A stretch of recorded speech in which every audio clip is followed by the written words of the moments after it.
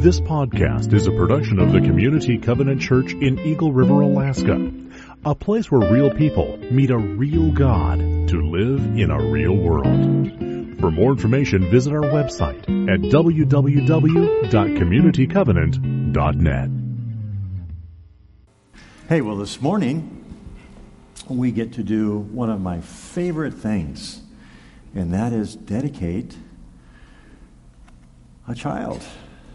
We love, as a church, dedicating our children to the Lord, recognizing that our children are a gift from God to us, and that He has given us at Community Covenant the responsibility of coming alongside of parents in the love and nurture of our children, helping to grow strong in faith in the Lord Jesus Christ. And so this morning we're going to do that with Bob and Sarah Livesay and their daughter, Suri Grace.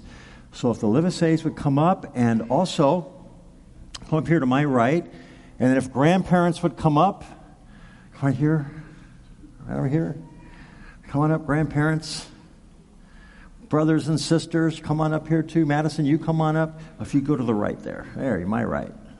We got the whole family here. So we've got grandparents here. We have Sandy. We have Bill and Karen. We have Pam and Dawn. We have Ethan and Caden. And where's Madison? We have Madison here too. And Madison, if you just come stand right there with Pam, that would be great. So let's begin with reading of Scripture. Know that the Lord is God, that He has made us, and we are His. We are His people, the sheep of His pasture. Enter His gates with thanksgiving and His courts with praise. Give thanks to Him, bless His name, for the Lord is good. His steadfast love endures forever. And as you can see here, His faithfulness to all generations. And we have multiple generations represented here.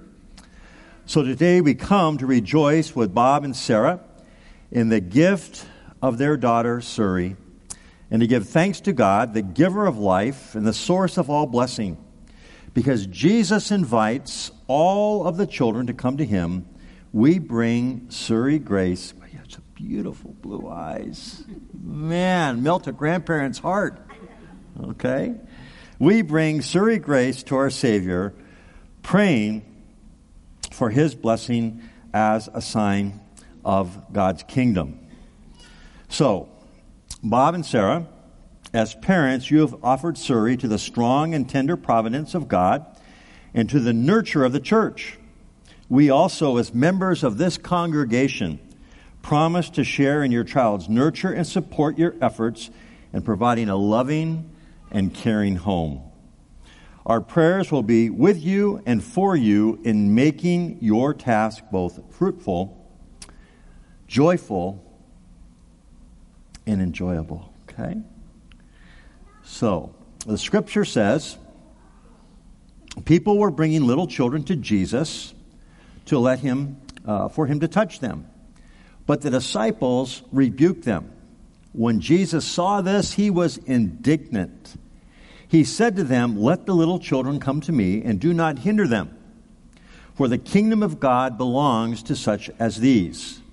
Truly I tell you," Jesus said, "anyone who will not receive the kingdom of God like a child will never enter it." And He took the children in His arms, put His hand on them, and blessed them. So if I could... All right, we'll see what happens here. How's that? Oh, you're so beautiful. This is Suri Grace. You see her here? Isn't she beautiful? She's a little wiggle worm. And Suri Grace, I want everybody to see her because she is a gift from God, not only to her parents, her grandparents, her siblings, but she's a gift from God to us, our congregation here at Community Covenant. And so there she is. Isn't she great? Yeah. Man, I could get used to this. Here she is. And I want you to see her because in a moment as a congregation, we are going to be dedicating ourselves to raising her up in the love and admonition of our Lord Jesus Christ. And what a wonderful day this is for the church to celebrate the gift of our children, but also to take seriously the responsibility God has given us to raise them up in the love of the Lord. Okay. Whew. Everything's easier from here on out. Suri's about 3 months old now? Yeah, about 3 months old. Okay. So Bob and Sarah, will you as parents, by God's help, dedicate yourselves to Christian nurture of your child, to bring her up in worship and teaching of the church, that she may come to know Christ as Savior, being baptized and following Him as Lord? So answer, we will. Will the congregation please stand?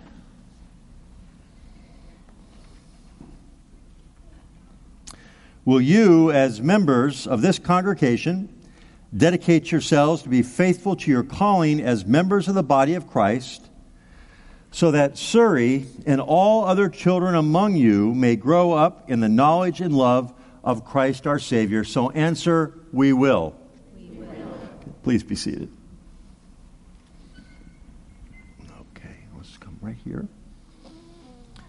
And I want you all to gather around as family and just place your hand here on Suri, if you do that. All right. Yeah, wherever you can touch. There you go.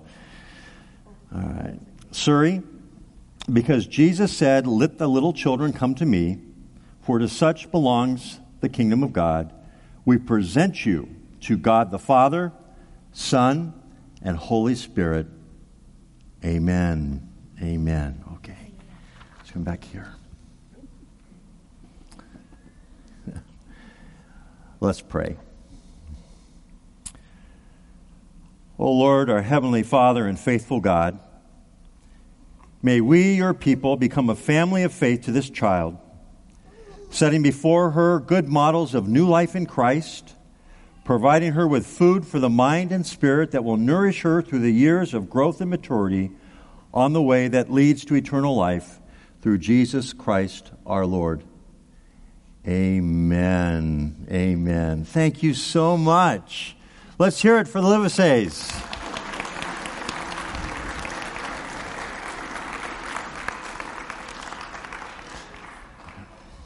Now, good morning. We're going to have the backside of dedication and baptism. We're going to be sending one of our kids, church kids. And so, Nathaniel Swanberg, if Chris Rutz, are you in the building? So, Nathaniel, can you tell a little bit about what you're going to be doing, and then how we can be and I could share a little bit about how we can support you if you don't share that. But. So I will be joining a group called Covenant Players that does ministry through drama. It's an interdenominational organization based out of Los Angeles, outside of Los Angeles. I'll fly down there on Saturday night for 2 weeks of training, after which I will be assigned to a unit. And with that unit, there will be 2 or 3 other people that I'll travel throughout a region of the United States with, performing short plays in churches, schools, nursing homes, hospitals, and just sharing God's love. My original commitment is for 1 year, and then I have an option to go on for another year after that if I want. Yeah, so this is a big step of faith. Nathaniel, that's one of the things I'm excited for you, is that you're leaving home and you're taking a big step of faith to go share the message of God's love. And Chris is one of our high school leaders. He did this for a while. He invited some of you guys to go watch. Is that correct?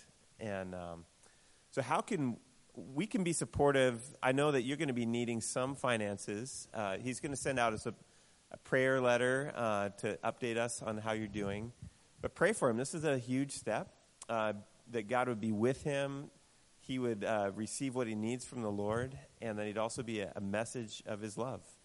And so one thing I wanted to share about Nathaniel is one of his most manly qualities is his initiative. he takes initiative when he sees something that needs to be done. Nathaniel has done it. He's taken care of a little girl named Brenda. He's led our youth group in a Compassion Child commitment. And so, anyway, we're going to miss you, but we're proud of who you are. And the verse I have for you, I give to every young man. Each man will be like a shelter from the wind, a refuge from the storm, like streams of water in the desert. Could you stand up and extend your hand, and let's pray for Nathaniel and send him. Father, thank you for Nathaniel and how many people in this church have helped shape him, his parents, and many longtime members. It's a joy to see children grow in a body. And God, we commit him to you. You're the only one that knows every step. And we want to open the door for him to proclaim the message of Jesus where he goes. May his heart come alive this year in new ways that he doesn't anticipate. And may he provide for his every need. In Jesus' name we pray. Amen. The scripture this morning is from Esther, chapter 4, verses 6 through 14. When Esther's eunuchs and female attendants came and told her about Mordecai, she was in great distress. She sent clothes for him to put on instead of his sackcloth, but he would not accept them. Then Esther summoned Hathach, one of the king's eunuchs assigned to attend her, and ordered him to find out what was troubling Mordecai and why. So Hathach went out to Mordecai in the open square of the city in front of the king's gate. Mordecai told him everything that had happened to him, including the exact amount of money Haman had promised to pay into the royal treasury for the destruction of the Jews. He also gave him a copy of the text of the edict for their annihilation, which had been published in Susa, to show to Esther and explain it to her. And he told him to instruct her to go into the king's presence to beg for mercy and plead with him for her people. Hathach went back and reported to Esther what Mordecai had said. Then she instructed him to say to Mordecai, "All the king's officials and the people of the royal provinces know that for any man or woman who approaches the king in the inner court without being summoned, the king has but one law, that they be put to death unless the king extends the gold scepter to them and spares their lives. But 30 days have passed since I was called to go to the king."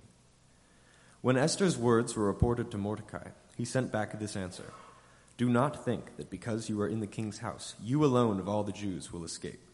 For if you remain silent at this time, relief and deliverance for the Jews will arise from another place, but you and your father's family will perish. And who knows but that you have come to your royal position for such a time as this?" Then Esther sent this reply to Mordecai, "Go, gather together all the Jews who are in Susa, and fast for me. Do not eat or drink for 3 days, night or day. I and my attendants will fast as you do.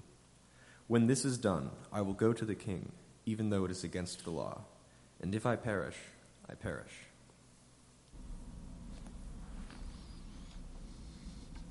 Got it. There you go. Thank you, David. David is another one of our young people here in the church that has served faithfully, that has grown up in the church. And you're leaving in a very short time for college in Arizona, aren't you? Yep. Yeah, well, we appreciate you too and all that you do, you and your family. And so if you have a chance, whether it be to Nathaniel or to David, be sure to let them know that you'll be praying for them and that your love goes with them as the Lord is using them in other places now and is growing them up to be His representatives in the world. So thank you for that. Thanks for all that you do. I want to begin this morning with a quote. It's from Greg Groeschel, who pastors, I think it's the largest covenant church in the United States. It's in Oklahoma City. And this is what he says. He says, the decisions we make today will determine the stories we tell tomorrow. Do we have that slide up there? There it is. The decisions we make today will determine the stories that we tell tomorrow. We are beginning a new sermon series entitled Defining Moments. In each of our lives, we have defining moments. Perhaps you can look back over your life, or perhaps you're standing at a crossroads today in which you're having to make choices. Those choices are an indication of who you are, your identity, what you value. Not only who you are, but whose you are. And who do you identify with? What's your purpose in life? What is it that you see as being your goals? And so we come to these places in life that are very revealing about those things. Sometimes they happen periodically. Sometimes they can happen many times in a day. They are defining moments. And as we look back, we can see how God is working in those moments. And I think this morning, what I want to really emphasize with us is that as we come to defining moments, we need to choose wisely. We need to choose wisely. So for the next several weeks, we're going to be looking through Scripture at the lives of some men and some women, at the lives of people in the Bible who were facing defining moments. And we want to see what we can learn from them as it pertains to our own lives. But I want to begin this morning by introducing you to three people that you may not be familiar with. The first is a U.S. Navy veteran named Austin Shirley. You can see Austin there with his dog. Austin returned from duty with a sudden lack of purpose. He set out to find it in a way that was just not about himself, but was focused on wounded veterans around the country. Shirley mapped a 2,500-mile walking route that began in Jacksonville, Florida, and ended in San Diego, California, that he followed with his dog Archer and his best friend John for 9.5 months, raising money for his fellow servicemen along the way. He traded in all of his possessions for hiking gear, camping equipment, and food. And he raised more than $62,500 for wounded wear and found the part of himself that was missing. Quote, "I was just attracted to the whole adventure aspect. I figured it would help me to become a better person, and it has. There's no question that this has been the best experience of my life." And so here's Austin, struggling to find his purpose in life. And he finds his purpose in doing something that is beyond himself. He finds a purpose in something that's greater than himself. He sells everything he has to invest in his adventure of walking across the country to raise money for wounded veterans. That's Austin Shirley. Let me introduce you to another person. His name is Deputy Andy Connor. You can see him there. Andy Connor used to spend the majority of his time on duty patrolling one of Washington's most problematic highways for prostitution. However, when he grew tired of arresting young women, he decided to instead ask them why they wouldn't leave the lifestyle behind. He realized that many of them were not on the streets out of choice. He said, "That changed things for me because I was a police officer. I was supposed to help people."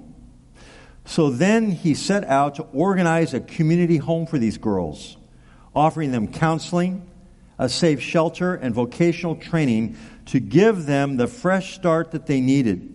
He operates what is now known as the Genesis Project, the name he gave the organization while maintaining his full-time role as a police officer, telling any sex trafficking woman he comes to that she now has a choice. That's Deputy Andy Connor. What do Austin Shirley and Andy Connor have in common? They came to a crossroads in their life, a fork in the road in which they had to make a choice. For them, it was a defining moment about things that they saw outside themselves Were they going to look the other way, or were they going to press in? Were they going to commit themselves and devote themselves to doing something about it? Let me introduce you now to Kathy O'Grady. There she is with her husband and child. Kathy's always been a person who loves life mission, or has always been a person whose life mission was to bring a smile to the faces of complete strangers. And you can tell that. Look at her smile. Isn't this something? But after her mother passed away from breast cancer, she felt the need to embody her mother's legacy of unbridled generosity and took her random acts of kindness to the next level. From donating $50 gift cards to Boston families that couldn't afford a Thanksgiving dinner, to leaving blankets, hats, and scarves on park benches for the homeless. O'Grady devotes every second of her spare time outside of her accounting job and her online jewelry business to giving back because it helps others and makes her feel good. And here's what she says. Are you ready? I just want people to feel loved. 3 people, all from different walks of life, looking at their world, coming to a defining moment and asking, can I make a difference? What can I do to better my world? What can I do to touch the lives of people that God has placed in front of me and to make a difference? Well, I want to again introduce you to another couple. But these you're familiar with. You know them. They're in our church. Beth and Larry Smith. They're in the back. Stand up.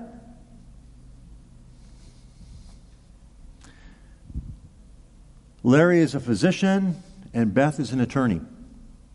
But the Lord has given them a heart for the nation of Kenya. And after taking several short-term mission trips there and leading teams with them, they came to a defining moment in their life at a crossroads. What are we going to do? How are we going to respond? And courageously, boldly, with the help of God and the prayers of this congregation, they have decided that they're going to answer that call, and now they're going to go from short-term missionary work to long-term work in Kenya. Larry working in a medical clinic, and Beth helping women in Kenya develop sources of income, contending in issues of compassion, mercy, and justice for the underprivileged, for the underrepresented, for the overlooked. And so here is a couple in our own church that came to a defining moment, a crossroads, in which they decided, yes, Lord, we're going to answer that call. We're going to make a difference in the world, and for them it's in Kenya. Now, if you don't know Larry and Beth, after the service, over by the mission wall, they'll be there. You can find out more about their trip, more about how you can support them financially or in prayer. You can find out more about the ministry and the mission of Kenya. You'll be hearing more about that in the weeks and the months ahead. But I want to point out this couple. They're not on the screen. They're right here in front of us. So thank you.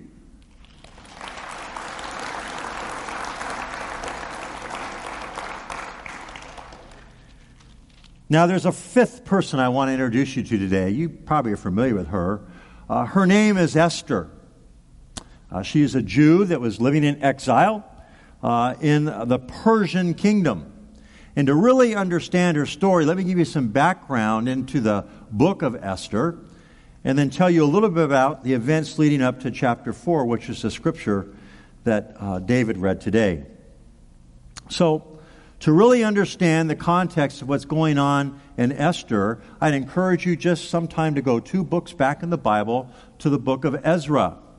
And in Ezra chapter 1, beginning in verse 1 and following throughout the first chapter of Ezra, you're going to see that there's something historical that happens that changes the trajectory of the Jewish people.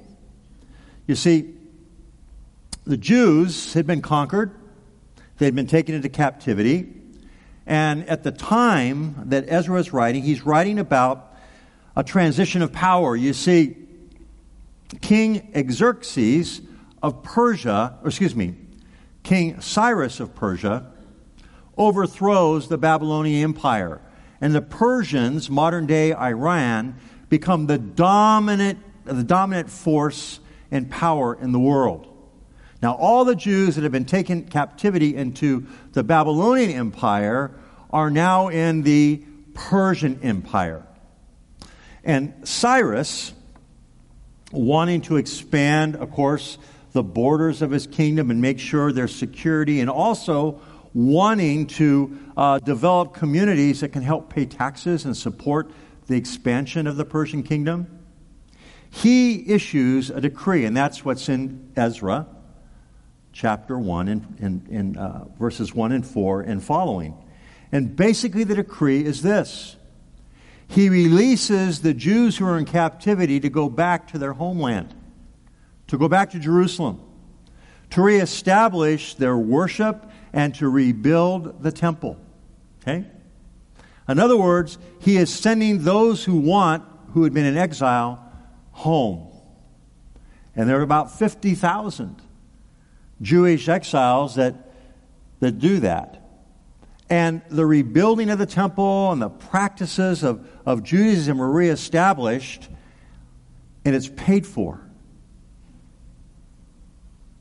through the money and the treasury of the kingdom. Can you imagine that? Now, that kingdom is going to last from about 539 BC to 330 BC. And Esther, and the events that we're talking about here, are taking place a little bit later, under the reign of King Xerxes. Now, Xerxes, you may know, is constantly trying to expand the kingdom. And he's very famous for his battles against the city-state people in the country we know as Greece. Okay? And over and over and over again, he attempts to conquer the Greek people. And they're at war back and forth for about that 200-year reign of the Persian Empire, until eventually Alexander the Great, right, conquers Persia. And there's another shift in power that takes place. And then the Greeks become the dominant force in the world. So the book of Esther is talking about a time in which King Xerxes was the king of Persia. And the story goes like this. There's marital problems in the kingdom, okay? Marital problems in the kingdom. The king throws this great banquet, and he invites nobles and common people alike to come. And it lasts for several days. And at the end of the banquet, or towards the end of the banquet, he sends word to bring his queen, her name is Vashti, to the banquet. He wants to show her off. She is beautiful, striking in appearance. And he is saying, this is my trophy wife. I'm the king. Doesn't she look good, right? But there's a problem here. Vashti says, no way. I'm not going to be put on display to your pleasure and the pleasure of all those that you want to show me off to. So she refuses to go. Well, there's an uproar. And the noblemen and the king's advisors come to him and say, King Xerxes, if you allow her to do this, do you know what it means to us? Do you know what our wives are going to do the same thing? Right? And throughout your kingdom, all the women are going to resist the direction of their husbands. You have to do something. And so here's what they advised him. You have to depose her. You have to shelf her, put her away, and you have to select a new queen. And so that's exactly what he did. And he took all the young virgin women in the kingdom and had them come to Susa, which is where the capital was, where he was.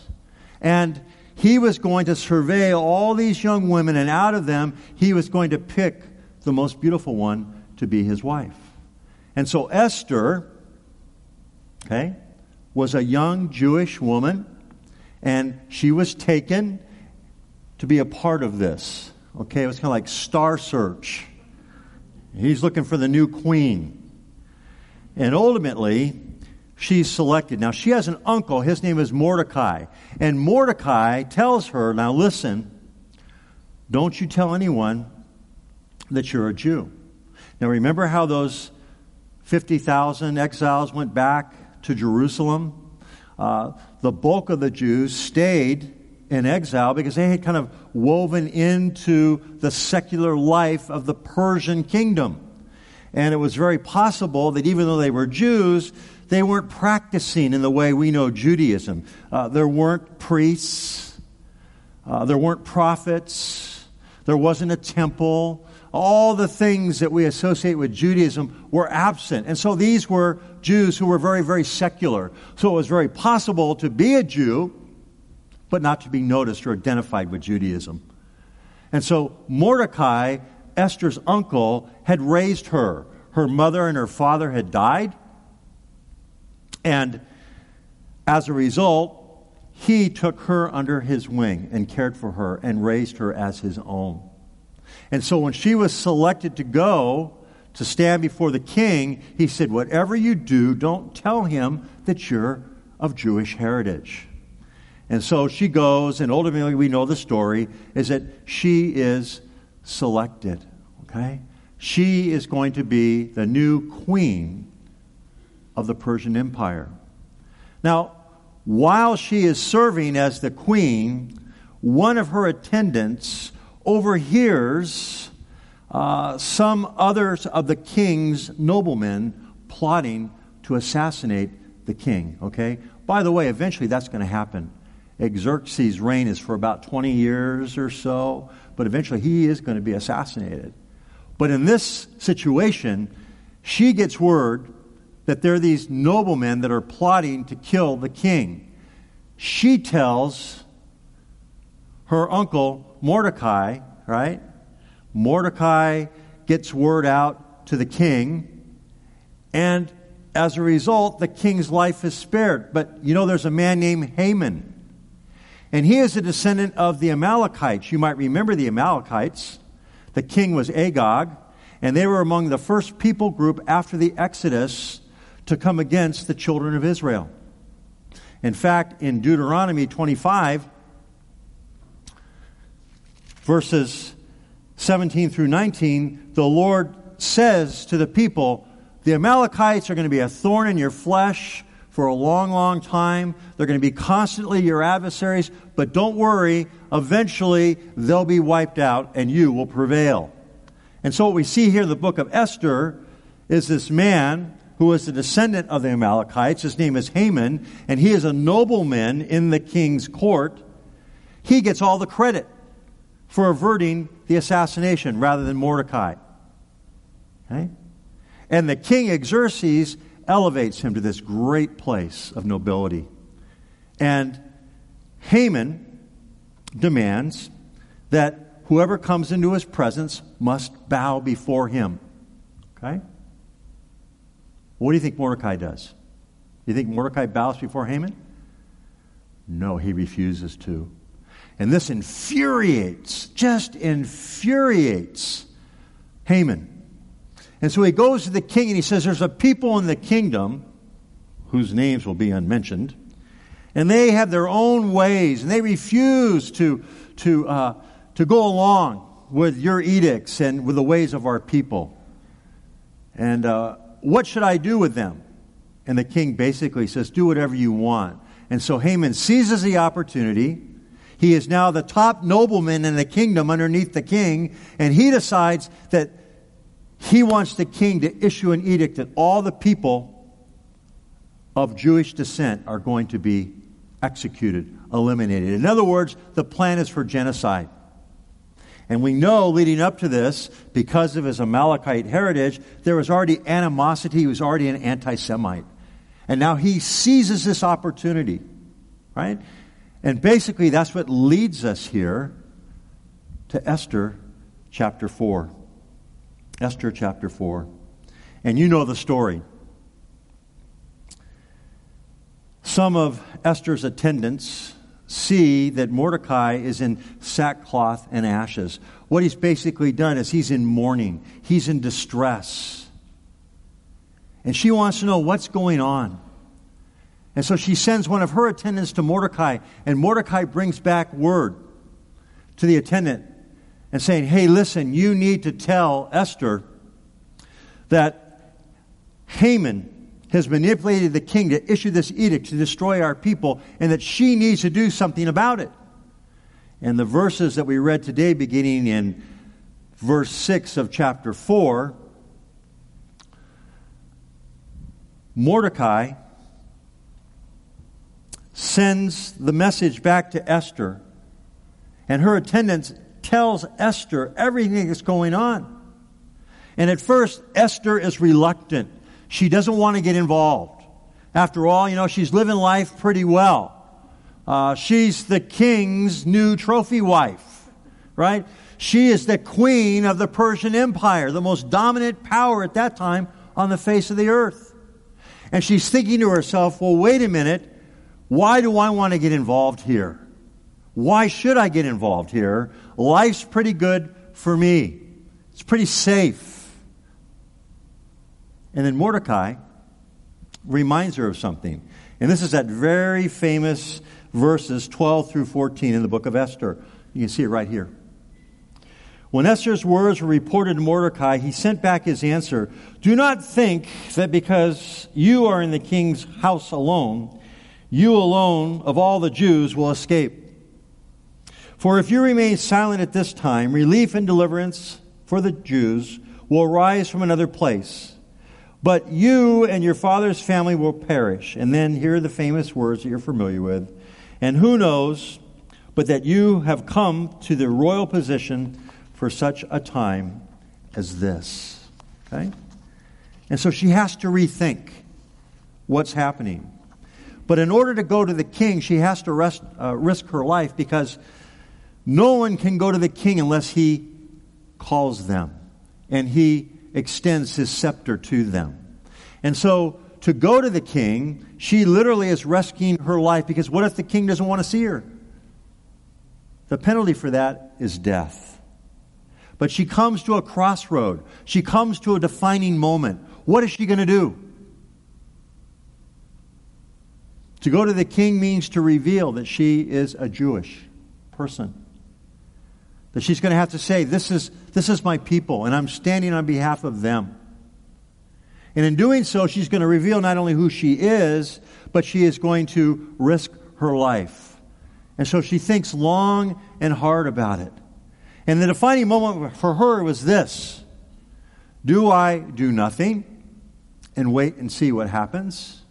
Or do I move forward on behalf of my people, even at the risk of my life? That's a defining moment, isn't it? She has a choice to make, doesn't she? I think of us as Christians in the world we live today.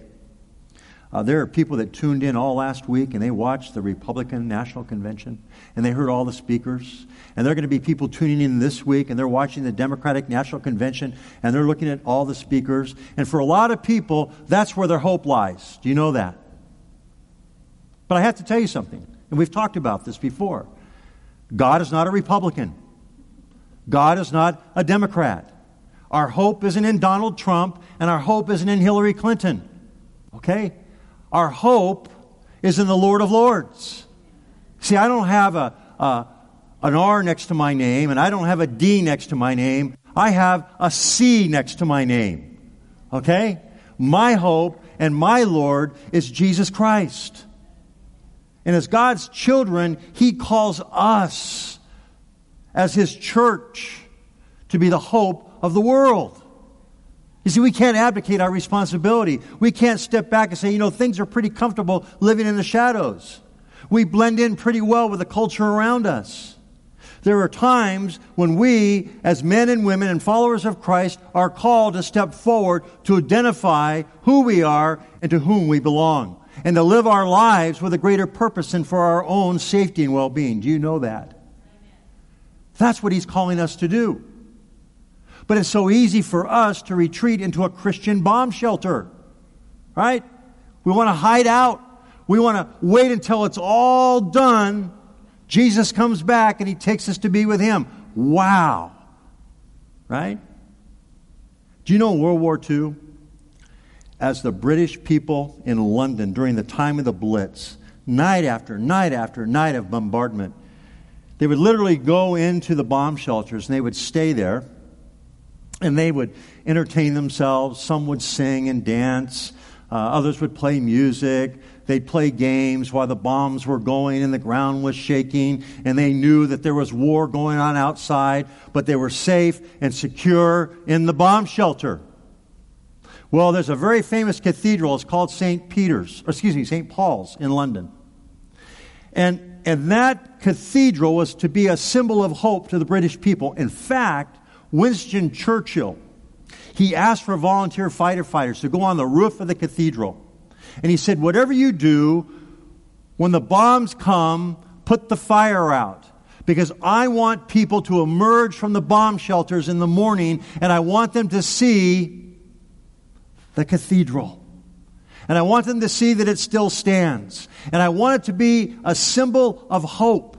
And so all through the Blitz, night after night as the bombs fell, these faithful volunteers, literally on the roof of the cathedral, would put the fires out at the risk of their own life so that in the morning the people could emerge and see it as a symbol of hope. Okay? It's time for us in this defining moment to come out of our bomb shelter, church. You know, we play music and we sing songs and we have potlucks. We do good things together in our Christian bomb shelter. But there's something going on outside of here. And God is calling us to this defining moment to be the hope of the world, to live our lives, to look around us, to see, God, what are you calling me to? Maybe it's a person next to me.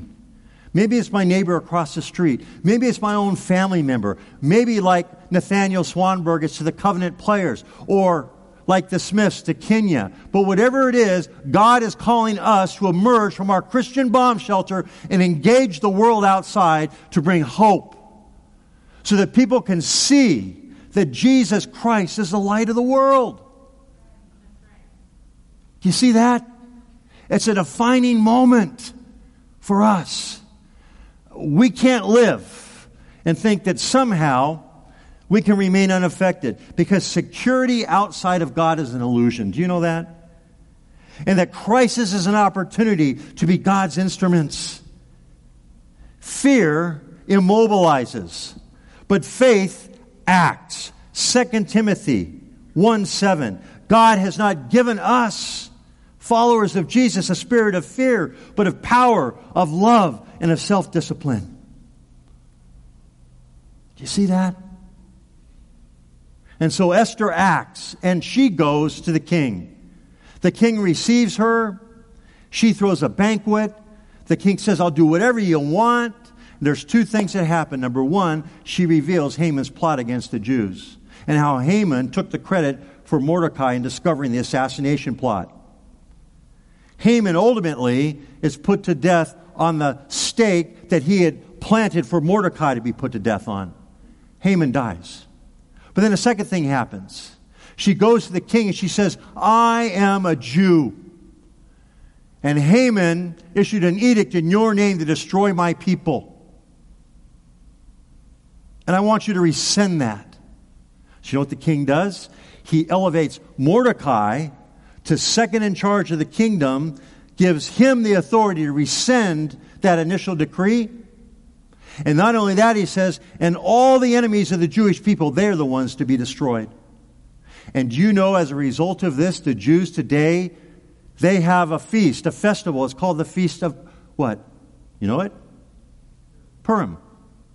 Pur means lot, because Haman cast lots to determine what date he was going to put all the Jews to death on. And so the Feast of Purim, which the Jews celebrate to this day, is a celebration of their deliverance in the Persian Empire. And to this day, they remember that. In fact, in World War II, when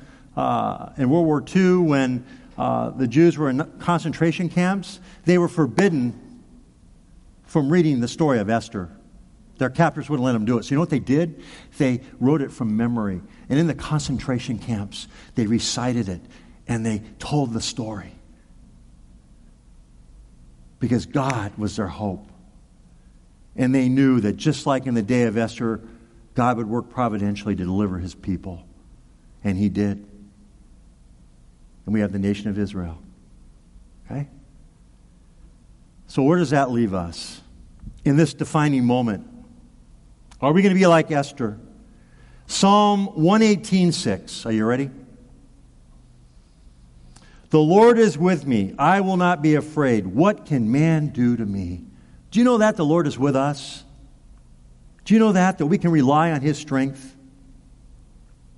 Jim Elliot, a famous missionary, was martyred in 1956 in Ecuador. He said these words.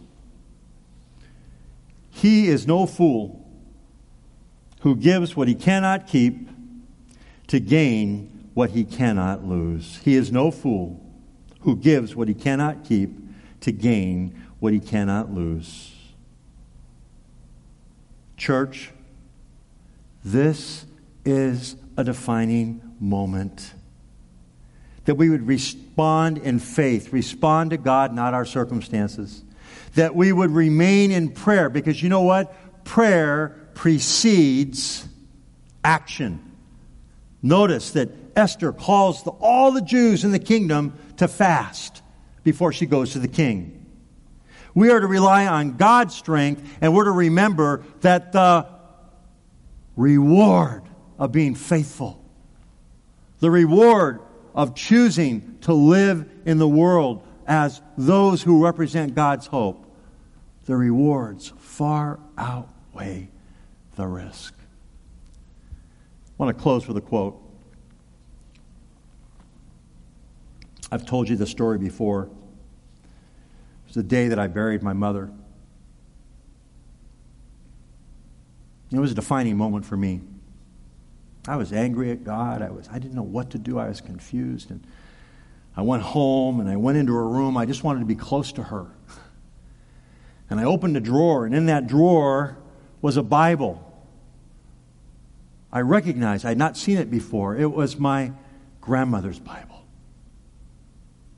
I thank God for praying grandmothers, Pam. You pray for your granddaughter, will you?